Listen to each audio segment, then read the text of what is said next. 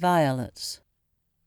Sister, thou knows while we was on the planks aside of the grave, while the coffin were lying yet on the yaller clay, and the white flowers top of it trying to keep offen him a bit of the wet, and parson making haste and all the black huddling close together acause of the rain, did tappen to notice a bit of a lass away back by a headstone, sobbing and sobbing again.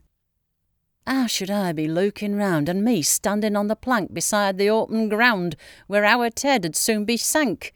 Yeh, and him that young, snapped sudden out of all his wickedness, among pals worse nor any name as you could call. Let be that. There's some of the bad as we like better nor all your good, and he was one.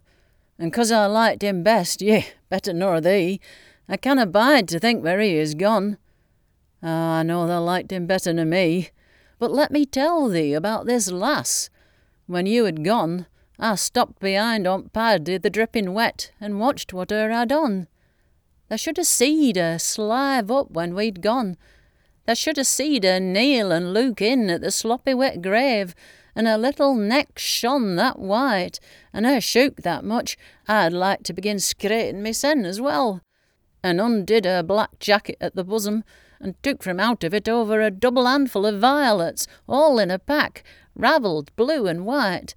Warm, for a bit of the smell come wafting to me. Her put her face right into 'em, and scraped it out again. Then after a bit her dropped 'em down that place, and I come away, because of the teeming rain.